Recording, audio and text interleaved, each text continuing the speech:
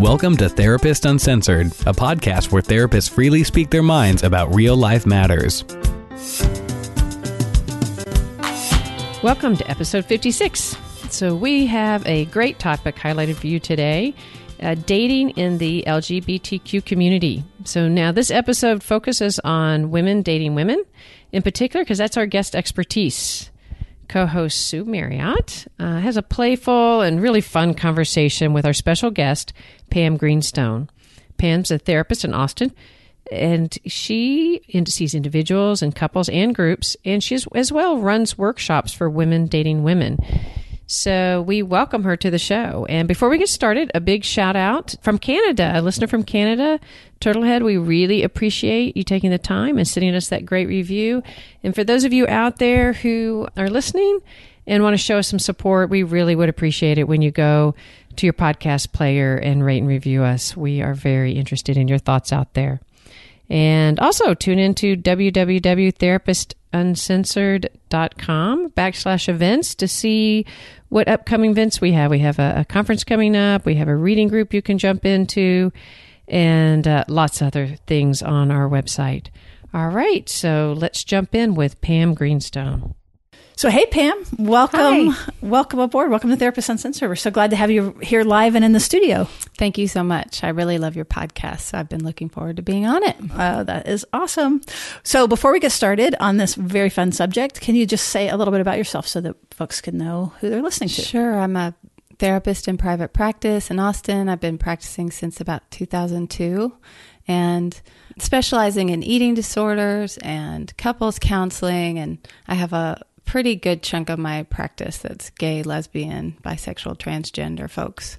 So I love that work very much. Well, absolutely. And I love that we're going to be able to dig in and focus just on that community because there's not enough time and content that is focused on this community, and we want to really spell it out. And so whether or not as a listener that you belong to the colored rainbow, we hope that you really tune in because I'm positive that you know people who are, and that this will be helpful to you in many ways. And also gender is just an interesting thing anyway. So speaking of that, I think you had some thoughts about. I did. I just wanted to kind of say at the beginning that my intention is to be inclusive of all folks in the GLBTQ spectrum, and that it's not just same-sex dating. When we say that term, it brings to mind the myth of the gender binary and how... Right, like two women or two men. Right, and that's not really enough. That's not quite right. And so I just want to say that I'm going to hold in my mind that we might be talking about a couple that's made up of a trans man who's gay and another gay man. That's right. So we want to, right off the bat, just talk about the gender binary for sure, and the inclusiveness, and, that there's all flavors and colors. And one of the things I love about being part of this community and working with this community is exactly that there is a, literal rainbow of difference. And so I agree with you that sometimes I get a little caught, and language fails us here. Right. That's why that there's so many letters, is because we can't be inclusive enough. That's right. So I think kind of what you're saying is that if we fall into a pattern of speaking about women or men, that we haven't lost the spectrum that falls upon. Right, and just that awareness that a gender binary doesn't exist, that it's more of a continuum, and we all fall somewhere in the middle. Right, it's male and female is a construct. Right. Yeah. Okay, cool. Well, what do you have for us? What are your current thinking? So one of the things, Pam has a specialty in this particular area of dating, and has led workshops and has really thought a lot about it and studied it and presents on this. And so tell us, from that perspective, what are the thoughts that you would like to share? Well, I wanted to share kind of how it came to be that I got interested in this topic. And it happened because I was in my own psychotherapy group as a client, and I was in this group for a long time. And there were a lot of members who were single and dating. I didn't happen to be single at the time, but I was part of their dating support system and really got to know what it was that was helpful or not helpful in terms of dating support. And I also saw their struggles. I saw where they were trying to make big decisions about dating and who to date and when to say goodbye and when to try to ask someone out and all the things that happen around dating. And I just got very fascinated. I fell in love with the topic. And then I looked at our gay community and I was like, where's the dating? Like, no one's dating. Everybody's just getting involved kind of with their best friend or getting drunk and hooking up. Or I didn't see a lot of intentional kind of healthy dating patterns in our community. And I really wanted that for my community and my clients. So I started talking about it more in therapy sessions and then decided to have these, women dating women workshops. And they did so well. So many people came and we had awesome conversations and really fun topics. And several couples developed out of these workshops, which is, that would be a really smart way to meet people. Yes. Yeah, absolutely. So that's kind of how it got started. And yeah, I loved those dating workshops. I haven't done one in a long time, but yeah. That sounds great. So you saw people going through it, but are these any of this have you tried out on your own? Have you had the occasion to?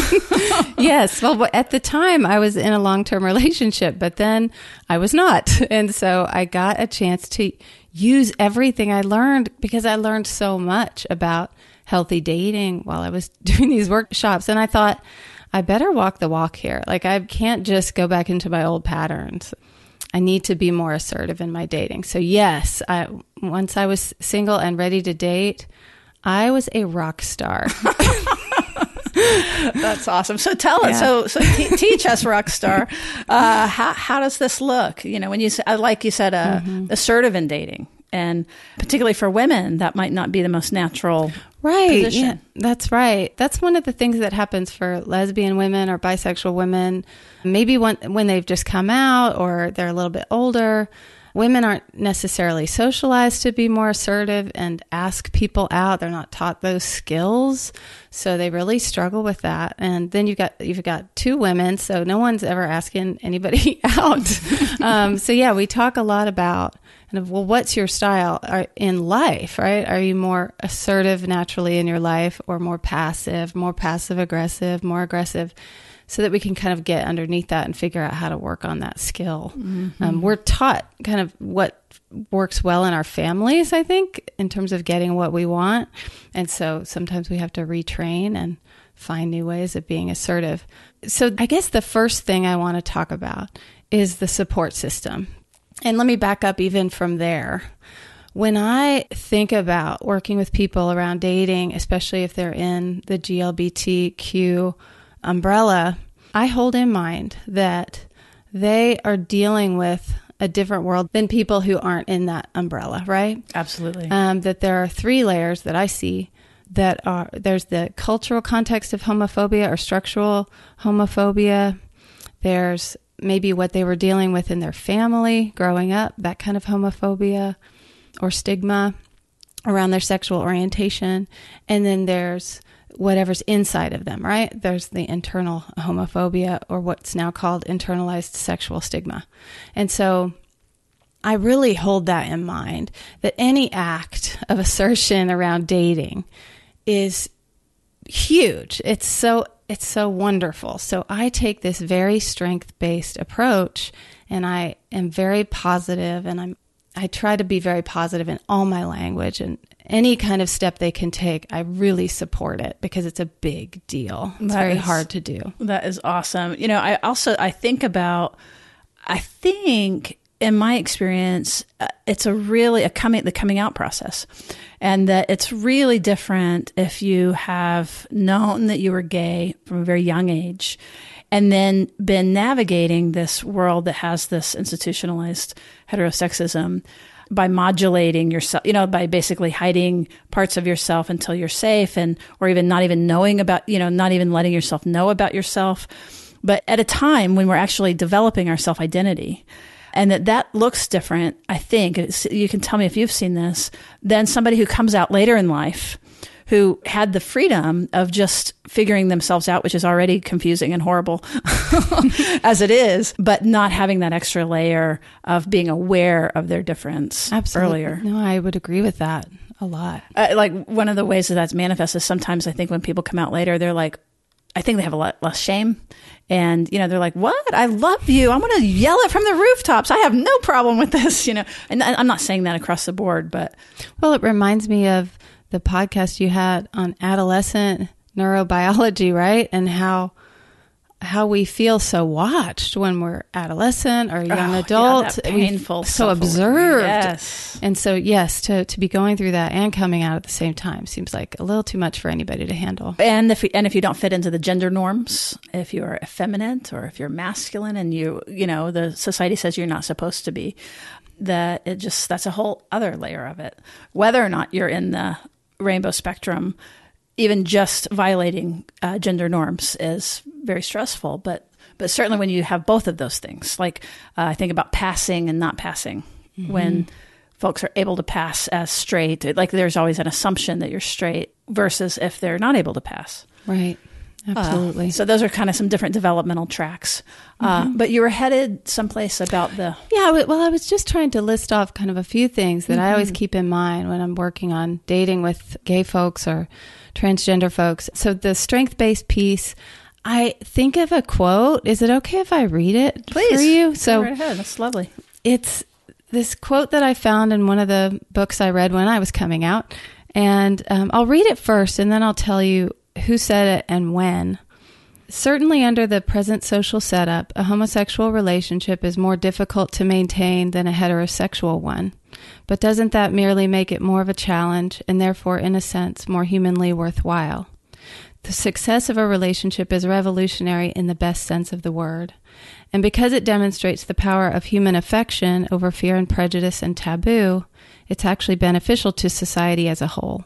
As all demonstrations of faith and courage must be. They raise our collective morale. Ooh. Do you have a guess about when that was written? Oh my gosh, I do not. 1948. Wow. By Christopher Isherwood. What do you think of that quote? I think it's really, really incredible. It's an anti-shame quote, right? Like it's the building up.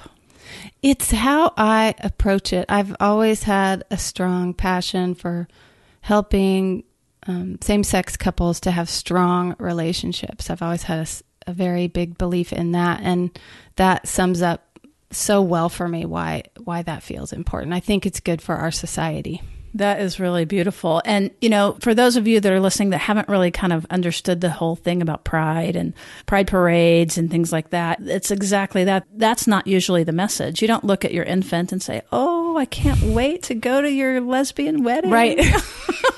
I mean, it never happens where that you're being adored and seen and supported in this way that, I'll just share that one of the reasons that I basically have had two relationships, but in my first very long-term relationship, we went and got married when it became legal in California. And the reason for that, literally, even though we had been married like 4 times in all these different, domestic partnerships and one that wasn't legal and, those kinds of things. So it's like, why get married again? I literally said that in California at that time, it was an anti-shame bath. That they were meeting people at the airport with leis, with rainbow leis, and the whole city was lit up in rainbow colors. And I wanted to just absorb all of that. And it was really beautiful. So that comes to mind in thinking about this. Yes. And it's not just tolerated, it's celebrated. Exactly. That's my stance. And I think recently we've had Sally Field come out as a matchmaker for her son, who happens to be gay. His name is Sam.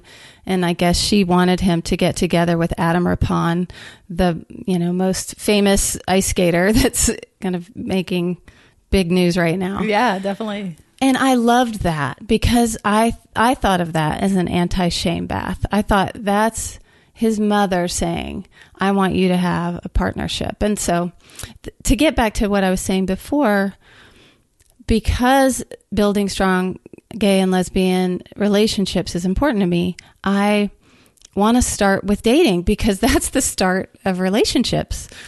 So I think those are some of the reasons. They're super great reasons. So teach us how to be dating rock stars. Okay. Well, the first thing I talk about with folks is building an adequate support system. And I have a support system diagram that I think you're going to put in the show notes so people can pull it up if they want to look at it. But what it really is just a bunch of concentric circles. The middle circle is the self. And then there are 3 circles outside of that, layer A, layer B, and layer C. And so now the first section is you have to be your own support when it comes to dating. And what that might mean is if you do have some level of internalized sexual stigma, doing some active work on that. Is it hard for you to introduce someone you're dating to people out in the world? That would be some work to do before doing more dating or as you're doing more dating. What about if you're in an environment that is unsafe, community or what have you? How do you address that related to this comfort and being? I think that what that reminds me of is just levels of coming out, right? We have to assess when to come out and to whom based on, if it benefits us or not. So I guess in a city like Austin, Texas, which is where I've done most of my work, almost everywhere you go, you're not going to lose your job. You're pretty safe to come out. You're most likely going to get support. At least that's been my experience. Has it been yours? Absolutely here, but not. So so in other places, I think you'd have to be careful. You'd have to really think through, is this coming out? Am I fearful because of an actual threat that I need to keep in mind, or am I fearful because of my own internalized homophobia?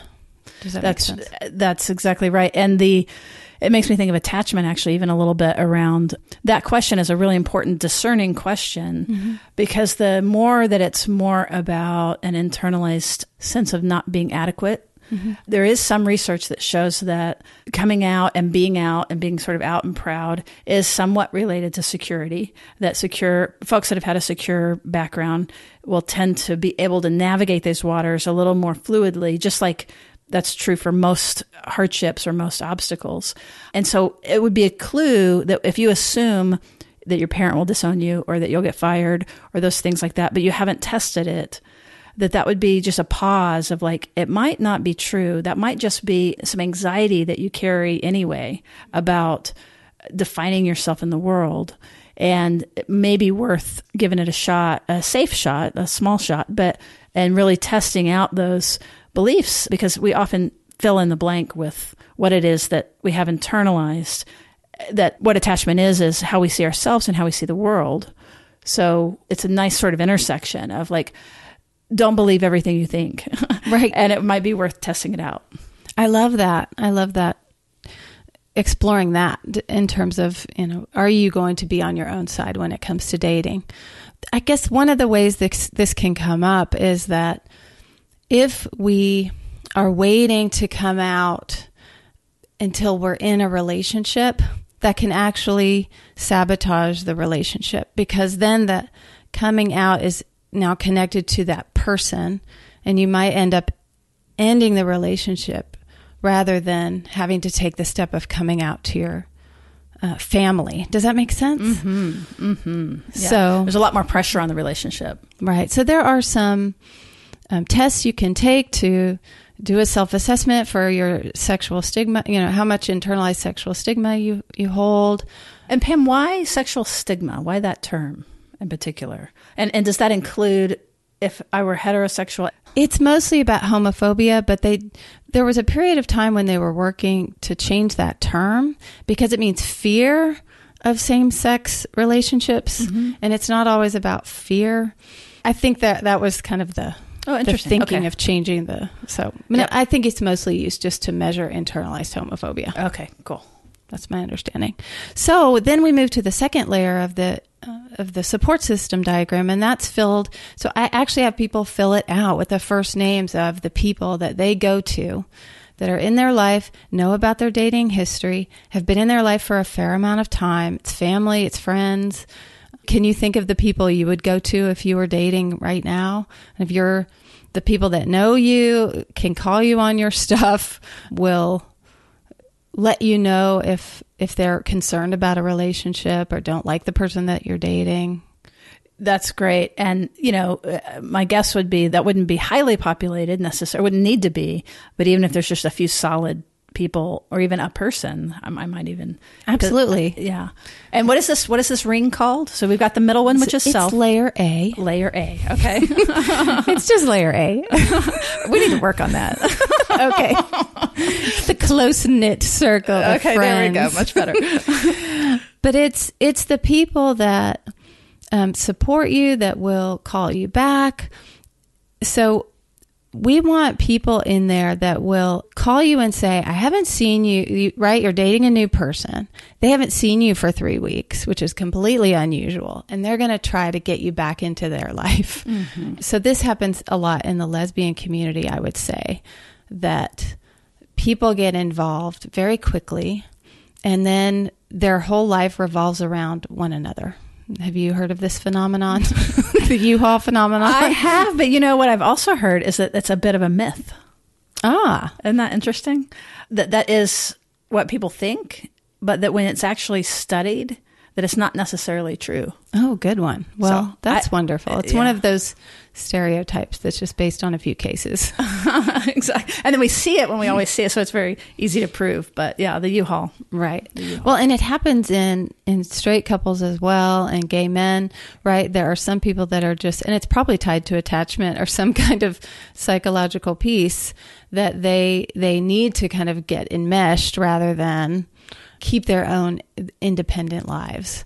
So yes, definitely. I think that's probably true. So yeah. So what you're saying is in that first in layer A, layer 1, layer A. So those are the people you go to. They will come get you. They'll come get you. I love that. That's a good. They'll definer. Listen to all the stories. They'll give you their take obsessions. on it. And because you're drunk on love at that point. Right? Yeah, you don't really have access to your whole brain at all. You forget all those things. Chemicals are flowing, and that's right. We're preoccupied with that person. Exactly. So I think making sure you have 1, 2, 3, a few people in there that you're ready to go to when needed is really important. Okay. And so the next layer? The next layer is just, so it's the support system diagram is really just filled with people that are a certain level of closeness to you. So you can use all of them. It's just that the people in the middle or in the outside circle don't necessarily know everything that's going on in your life or can't help with specific things necessarily, but they're on your side and they're people you can call if you need help. That sounds great. It makes me think of something else, which is that sometimes we have people rotating, like let's say in that last circle, that are more peripherally in your life. And we may be lonely or we may feel like we don't have people. And that's actually, those other 2 layers might be really good ones to look at as you're even thinking right now of who might you want to promote or at least give a shot and see about developing those people because they've been around. And they may be somebody in there, maybe somebody that could move into more of an inner ring with a little attention and care. Mm-hmm.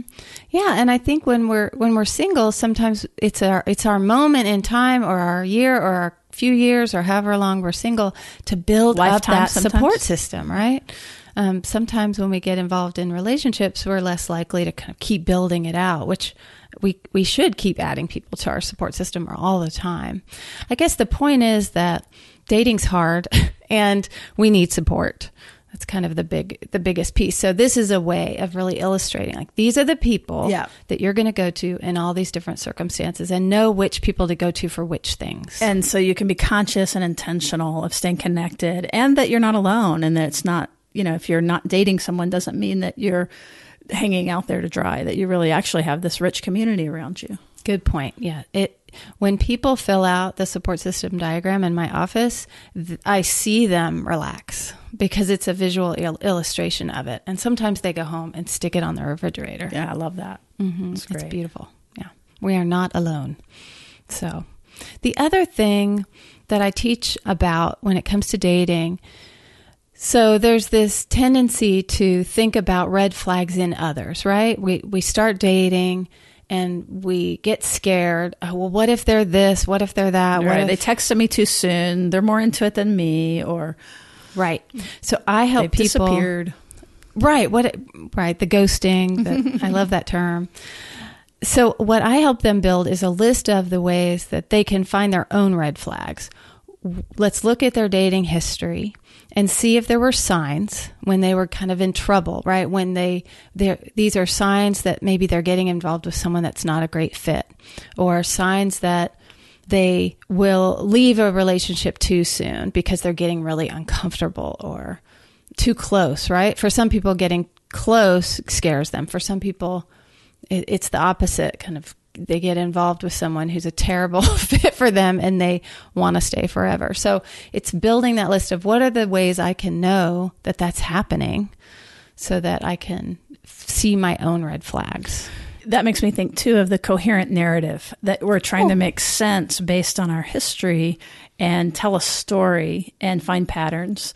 And then we can more deliberately and consciously choose rather than just being on autopilot. Let me ask you a side question, if you don't mind. Yeah. What do you think about this notion of he's not the one or she's not the one? Well, I don't like that. I was hoping you would say that. I don't like it because I don't think there's just one. And when we talk about same-sex dating, maybe we should go to the numbers because gay folks can get pretty scared. Like, there aren't that many of us out there. The pool isn't that big. The pool's not that big. The community feels so small. You go on one date and you realize they've been on dates with 3 of your friends. It's very, it can be pretty frightening to think I'll never be able to find a person who's... So anyway, the numbers game that we can get into. But I definitely think there's not just a one.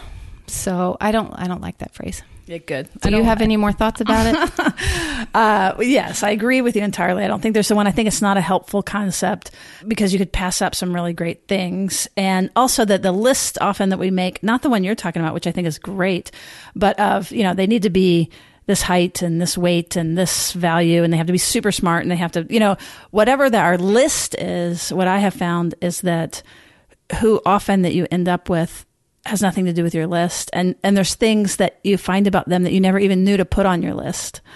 And so it's really just sort of a mental construct, I think, but which sort of has to do with this notion of the one. And instead, it's like, can you develop a relationship where that they're your number one and that you're their number one? Oh, that makes me have goosebumps.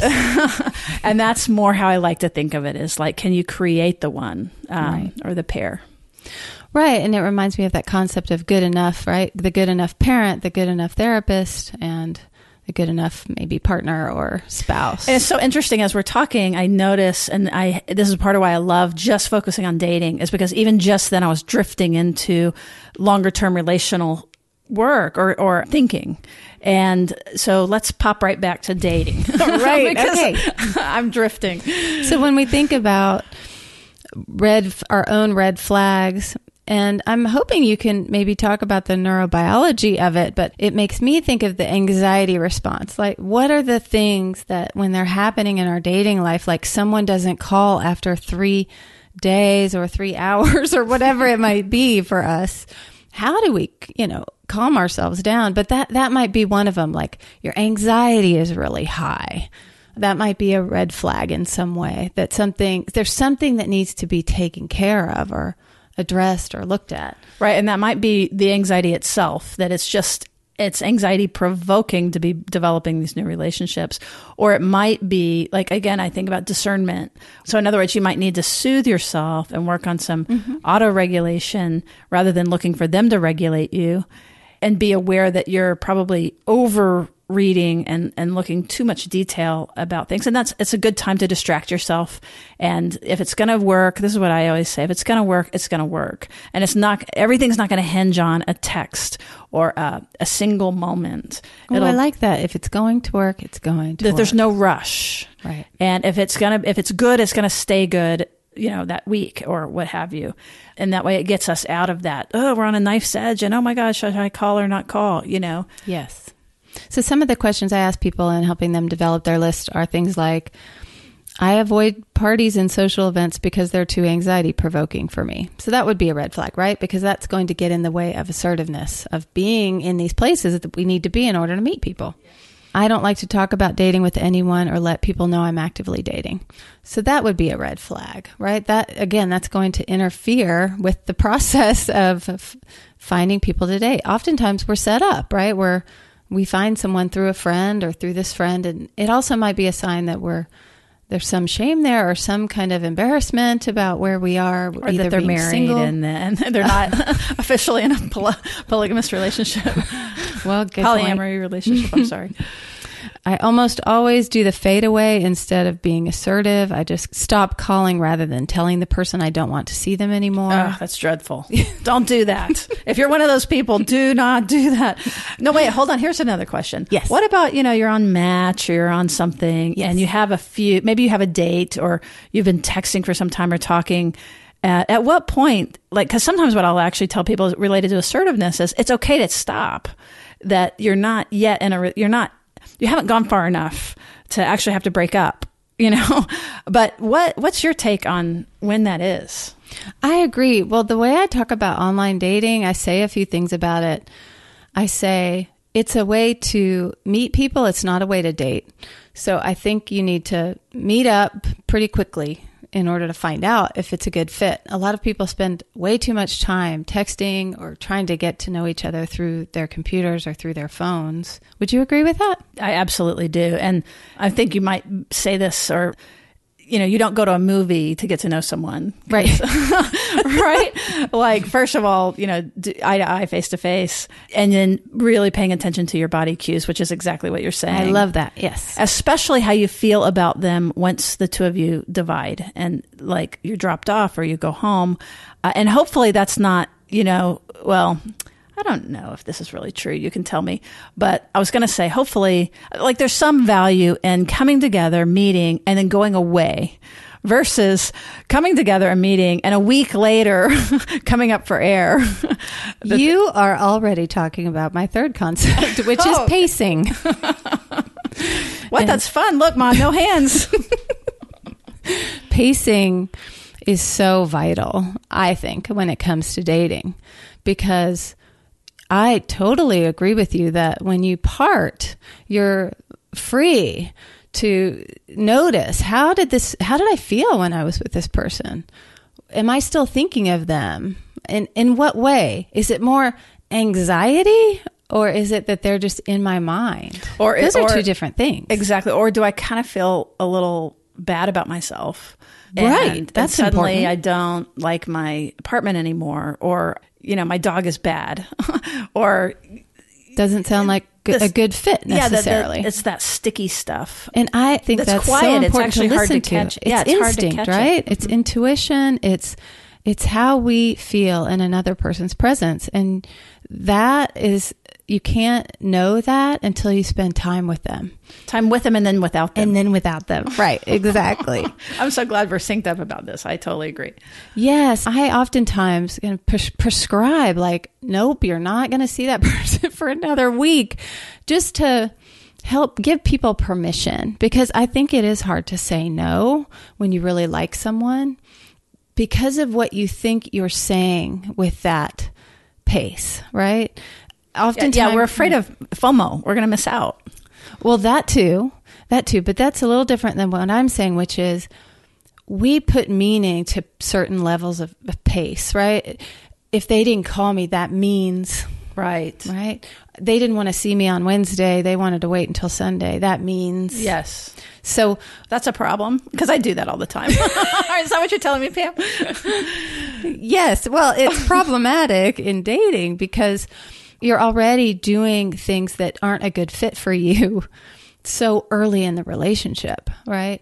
We want to set the pace of a relationship based on what's true and based on what we have time for and what we can fit into our life and what we need in terms of time away in order to process and figure out if we really want to continue this relationship. But oftentimes people make those decisions about pacing on just what did the other person want? Or what do I want to communicate here? Well, I want them to know I'm interested, so I better, go ahead and make that plan for next weekend, even though it's going to make my weekend crazy and way too packed, and I'm going to be exhausted by the time the work week comes around. So, yeah, I think it leads to better communication very early on when you can say, I love that you asked me out again for next weekend, and I really want to say yes, and I can't do it. So when else can we schedule it? So it's just clear, it's just direct, it's a bit more intentional and honest. And it's hard to say no. I think when you like someone and you have hopes about where the relationship is going. So it takes it takes your support system. You have to call. You have to call somebody and go, I really, really, really want to go out with them on Saturday, but it's going to mean missing, the bat mitzvah of my cousin that I told them I'd be, just holding on to the relationships that you have, holding on to your own life, and continuing to do all of those things while you're dating. It takes a lot of help and skill. It does. I was actually just thinking about, well, what about the folks who are listening that identify more like on the preoccupied side or with any of the insecurity, that this all sounds really good, but how, and I like that you added the call your friend, get some help with it, because what I was thinking of with the FOMO was like, if I don't call or if I don't respond either way, then they're not going to stick around. So I'm going to do these things for fear of losing out on this opportunity. Right. Which is different than, is it my right pace? And am I also tracking the other person and regulating myself based on what it appears that they need as well? Absolutely. I don't know how to say that better. Very sweet.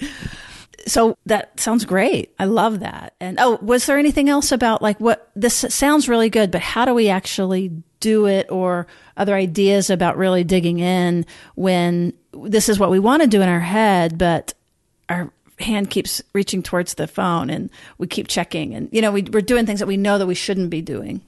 Well, like you said before, our brain is really acting against us in these moments. We have a lot of impulses, we have a lot of fantasies, we have a lot of hormone levels going way up and then way down, right? Around all these falling in love or interest or affection or sex or any of those things that just bring surges of hormones, feeling attractive, and then a drop at the same time. So I think that it's about keeping it in your conversation, whether it's with your friends or with a therapist or with, I really believe in group therapy, and I can't tell you. Amen, sister. I can't tell you how helpful it is to be in group therapy while you're dating. It's like a team of people that are really watching carefully, with all of these things, red flags, your own red flags, pacing, all of a sudden you don't come to group therapy for 3 weeks in a row because you're on dates or you're having these mega marathon dates with this person that lasts for you haven't come up for 36 hours. Well, when you finally do show back up at group, your group members are going to confront you about it, hopefully in a caring way. But I think we need other people because we need other people's brains because we can't quite rely on our own. Oh, that's such a great point. That's why the support system is so vital. I can't tell you. I'm impaired. I just know that you're impaired. When you're in that state, it really is true. The natural neurochemicals and it's dopamine. Wonderful. And we want to be able to swim around in those. We want to be able to fall in love and enjoy it, or, have those times when we're getting to know somebody. And if we have people in place that will help us, and if we have enough of our own maybe guidelines, I don't like the word rules around dating, but I think just tools that we use. Yeah, having your own personal guidelines or personal tools, that's great. If we're using them, then we can let ourselves let go a little bit and just enjoy the relationship and not be so worried all the time. Oh, I love that. I really do. You mentioned red flags, and we're talking about red flags of the other person.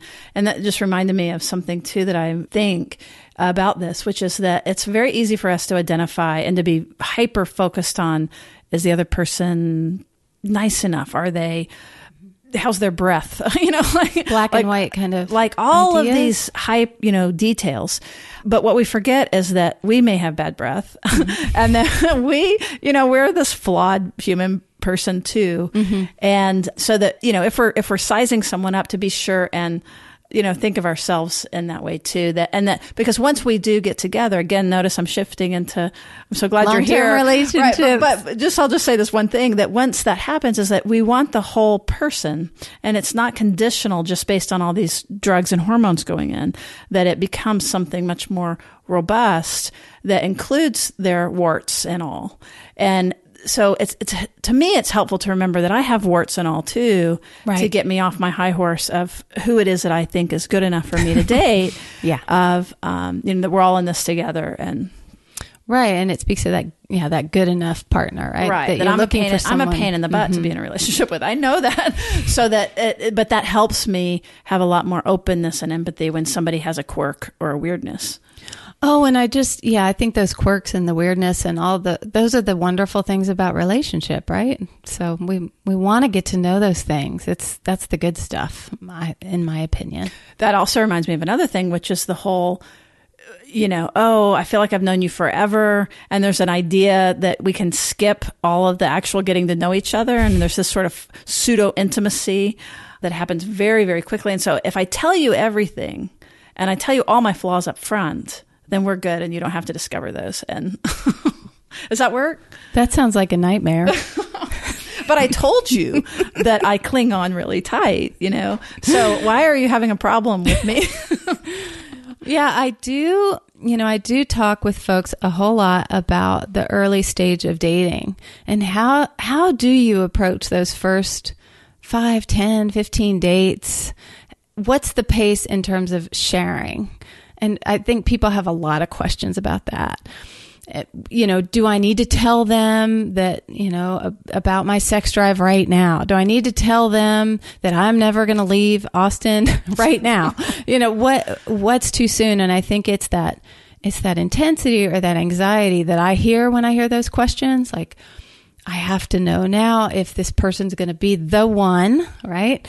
And so it's trying to get yourself out of that mindset, out of that state, which is just kind of an anxious, fearful state, and into the moment. So a lot of mindfulness, guided meditations, things that remind us that right now we're in this very early dating stage, just getting to know this person. So I have people actually have... It's infancy. The relationship, if there is one to form, is in its infancy. Right. So holding that in mind, and then I call it multitasking in dating. I want people to have other things they're doing while they're dating so that success is not if this relationship ends up working out. Success is, I tried this new restaurant. Success is, I shared something about myself that I've been thinking about sharing, but it's hard to do in dating scenarios. So have other goals while you're dating so that you're not just completely and utterly focused on the date going well. That's just too much pressure. I love that. And you also made me think of this way of pacing. As you said, I do think it's a really important topic. And the way I think of it is like you share just a little bit about yourself, a little bit of vulnerability, but you get your heart racing just a little bit and you say something a little more, but you stop there. You don't keep going and you wait and you see how it feels and you see if they reciprocate. And then if they reciprocate and then they're, in their own way, vulnerable or share something or handle that well and you feel caught, then you share a little more. And again, this is over time, but that they have to earn your trust. And you want them to earn your trust. It's not given away freely. And you can't skip that. You could get married on the second date, but you're still going to have to go through all these neurological experiences of, is this a friend or a foe? And all the fear that comes with that. So there's no speeding up that process of coming to trust someone and coming to be known and coming to know them. Unfortunately, I think a lot of people have tried it. So when I was first dating my wife, I had several people in my support system in place that I could call and tell them all of the things I wanted to do. Like I wanted to move in with her right away. I wanted to declare my love from the rooftops. I wanted to, change everything in my life to include her. But they would get me back to earth. They would help me. It helped to talk about it, number one. And then it also just helped to have someone say, it hadn't even been 8 months yet. What are you talking about? And to just laugh about just all the chemicals that were flowing and that were so strong and that all that love, it was wonderful and they could enjoy it with me, but they could also make sure I didn't speed up the pace so that then I would become more anxious or distressed or make mistakes that I couldn't undo. I love that. And, as you're talking about all of this stuff, I just keep hearing you promote this secure sense of yourself. And I think it sounds kind of like that if you're coming from the secure place, that there isn't a rush, and that it's less fear driven, and whether it be afraid of them getting close or afraid of losing them. And I can just feel myself like relaxing as you talk about, taking the pressure off.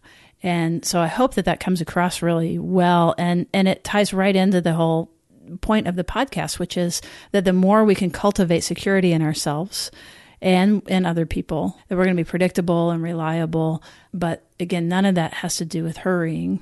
Right. And that way, then I think from a more secure place, we can enjoy it. That's one of the reasons it's good to pace, is because of all of those great feelings of feeling attractive and attracted and all of that good stuff. Why not relish it and stay in it? What's the rush to do something more when that's the best part in a lot of ways? It's not the best part actually, but it's a wonderful part. And one other point I wanted to make that I'd forgotten about is that when we're dating different people, when we're getting to know many people, first of all, I call it hellos and goodbyes. Like, dating is all about all these hellos and all these goodbyes, and we get very good at that if we date for long enough, which is wonderful. It's a great skill to have. But getting out of dating might be something that you might want to wrap around to, actually. Okay. And so when we are involved with all these different people, we learn things about ourselves that we didn't know, that we had no way of knowing until we got involved with lots of different kinds of people and all of their qualities, right? We may find hobbies we never knew we would enjoy. So there are wonderful parts of dating that aren't related to just finding the love of your life or a person that you want to spend the rest of your life with. We get to know ourselves. And I think that's an incredible part of dating. And again, I love that, because again, the focus is not on the other person. Right. It's really on how am I doing and how do I feel and what am I learning about myself, and it takes the pressure off. Pressure off. Yes, you're right. Pressure off. That is maybe that's going to become the title of this. I'm not sure yet. So what do you mean by getting out of dating? So particularly women, but again, I want to wrap around too, to include men and same-sex men and same-sex men. That doesn't make any sense. Same-sex dating, or that are pansexual men. That's right. Trans men. Yeah. That's right. But I was thinking in particular for women, because that one, we aren't socialized to initiate, but also we're not socialized to disappoint. And so let's say I'm dating and or let's flip it around. Like, I'm very interested in someone, but they're not interested in me. Right. Or they lose their interest after some dating. What would you say to the person who needs to assert themselves and get out of it? Let's see. That's a big question, because it could be related to a lot of things. Like, why are they having that trouble? Are they having trouble seeing the signs? Do they see the signs, but they, don't want to disappoint? Is it hard for them to say no in general? Are they going to wait until they find someone else to date just so they can at least have some fun, even though they know it's not going anywhere? So I would try to establish, like, what's the reason, and then try to give them the skill that would help them take the step. Oh, that's because great. There are so many factors. Well, what made me think of it is when you said that dating was hellos and goodbyes. Yeah. And what I liked about that was it was really clean. The goodbye was clean. And I think sometimes it's hard to make it clean, that, just off the cuff, I would say to let yourself say no. Yes. And that you don't have to take care of their feelings about it. It doesn't mean to be mean or whatever, but clarity. If I'm dating you and you're not that interested in me, it's much more caring to just be upfront about that and let me know, like, I'll have feelings about it, but that's way better than anything else. So. Yes, and it's that person's job to get clear enough so that when they say it, no matter what the response is, they can hang in there. Please. Right. They can listen and then end the conversation. That's right. And not take responsibility for the other person's feelings. That's allowed. We don't have to date someone that we don't want to date just because they haven't come to the same conclusion. And does anything come to your mind about specifically for men dating men, or anything else on the gender spectrum? Not off the top of my head. Do you have any thoughts about it? Well, one of the things, I had the pleasure of having lunch with John Gottman one time, and to interview him about his research on long-term same-sex couples. And one of the things he talked about that was really interesting was that two men in a relationship There were a lot of differences between men and women in a relationship and also dating, but a couple of them that I'll just touch on real fast. And by the way, this isn't special to, gay male relationships or female. That he was coming at it more from a gender standpoint and gender roles, and that we are scripted and socially scripted in these certain ways. But one of the strengths he was talking about with gay men in particular was their capacity for just directness and honesty. And they would say things like, I really wish you had pecs like John down the street. Like, I just really that. And then the guy would say, yeah, man, me too. But if a heterosexual man were to say that to a woman, that's probably not going to go so well, although it is a natural thing to say. And so there's something inspiring about that. And dating with men can be very, very different. Like we talked earlier in this episode about women's not being socialized to initiate. Well, men are socialized to initiate. Men initiate like do strangers walking by one another. They are able to more freely respond and have much more flexibility related to their sexual agreements in dating. And then that's caught on. There's definitely, that has spread, but I think, I don't know if this is perfectly accurate, but it's a good guess to think that some of the fluidity in relationships and polyamory and the comfort in setting boundaries and in not just saying that we're going to be monogamous, but then actually cheating or not cheating, hidden, but actually being direct and honest about that comes from gay men. Mm-hmm. So when you have a man and a man together, another quick thing is that they're less likely, I guess that there's a sense that when a threat happens, and this goes into biology, that both, like if I were to pound something and there's a man and a woman, that roughly speaking, a man's nervous system, they both go up because it's startling, but a woman's nervous system goes down much more quickly. And the man is more responsive to these loud noise, to threat, basically.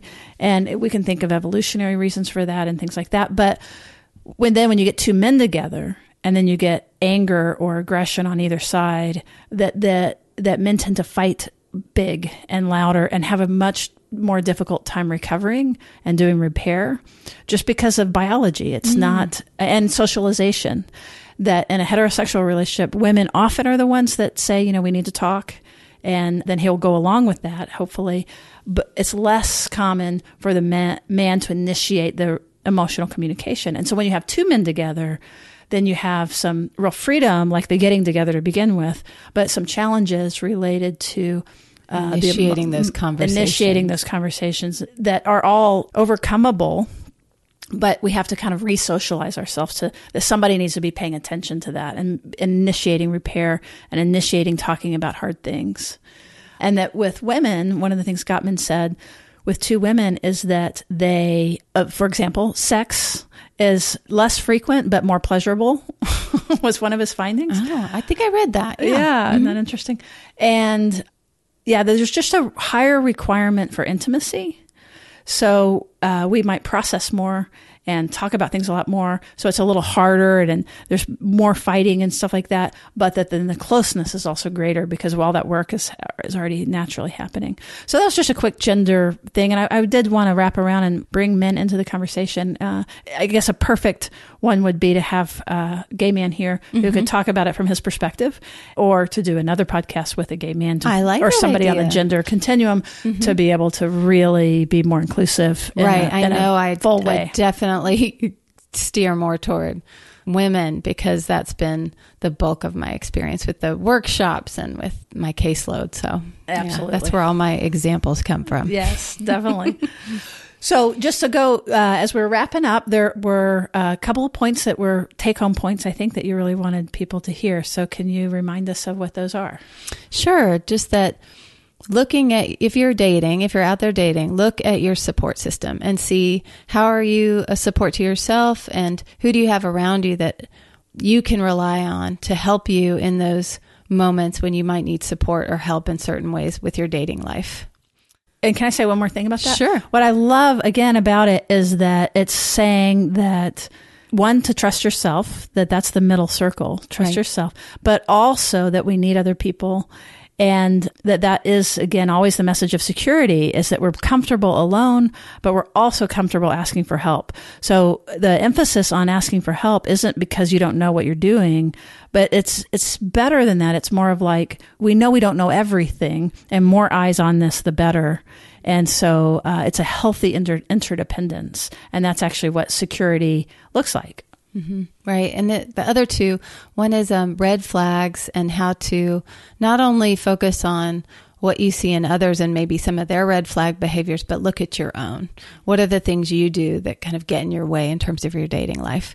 And then the third is pacing. And we talked a lot about that, how to find a pace that keeps you pretty calm, allows you to have that experience of knowing how the person affected you, having that time away from the relationship. I think by pacing, you mean not going too fast. You're not too worried about somebody going too slow. Is that right? Well, I don't see that as much, but I know that can be a problem. I think it shows up in just people not dating at all. Oh, right. Maybe, I don't know. Do you have a different experience? No, I was curious about what you thought. And, a thought that I have too about these 3 points is that they're very interdependent, aren't they? And that the pacing, part of why we spent so much time on it, that without the pacing, it's going to be hard to know your red flags. And it'll be hard to then know, to the top one, that when you need to reach out, that you're going to think you're fine. They're so connected. And yes. Actually, I think you're right. There is a way to slow down the pace in a way that's not healthy for you. And that's maybe not revealing enough about yourself, or showing certain parts of you, but not others. So that might be a way that people slow down the pace unintentionally. Right. Or fear of commitment, fear of being trapped. And again, all of that, for our listeners that have been around for a while, you can begin to hear where some of those more insecure models might come into play with that. So that's great. So Pam, can you tell folks how to reach you if they would like to hear a little more? Sure. I think the best way to reach me is just through my website, and it's pgreenstonetherapy.com, just like it sounds. Okay, great. No P period or anything, just P. No, just pgreenstonetherapy.com. Okay, great. And all of this, of course, will be listed in our show notes. We always pack that with great information for those of you interested in these topics. And in the meantime, a quick reminder that we do have a reading group that is open that you can find on our website, which is therapistsuncensored.com. And under events, there is a reading group that is forming, and that will probably go mid-April. We'll begin. And you can sign up for this reading group from anywhere because it is online. And we are reading Attachment Disturbances in Adults, Comprehensive Treatment and Repair by Daniel Brown and David Elliott. And it is a fantastic but super dense read. And don't think I'm just going to buy the book and read it. Well, certainly do, but then you'll get a 7-inch wide book. It's pretty dense. So this is, whether it be with us or with someone else, or create a peer group or something to help you get through it, because it's awesome and worth it, but it's hard to get through by yourself. Okay. Thank you very much for listening all the way through. And in addition to considering the peer group, please give us a rating and review. We really, really appreciate those. And make sure that you're subscribed so that you don't miss a thing. We will see you around the corner. And thank you so much, Pam. Appreciate you coming. Thank you. Therapist Uncensored is Ann Kelly and Sue Marriott. This podcast is edited by Jack Anderson.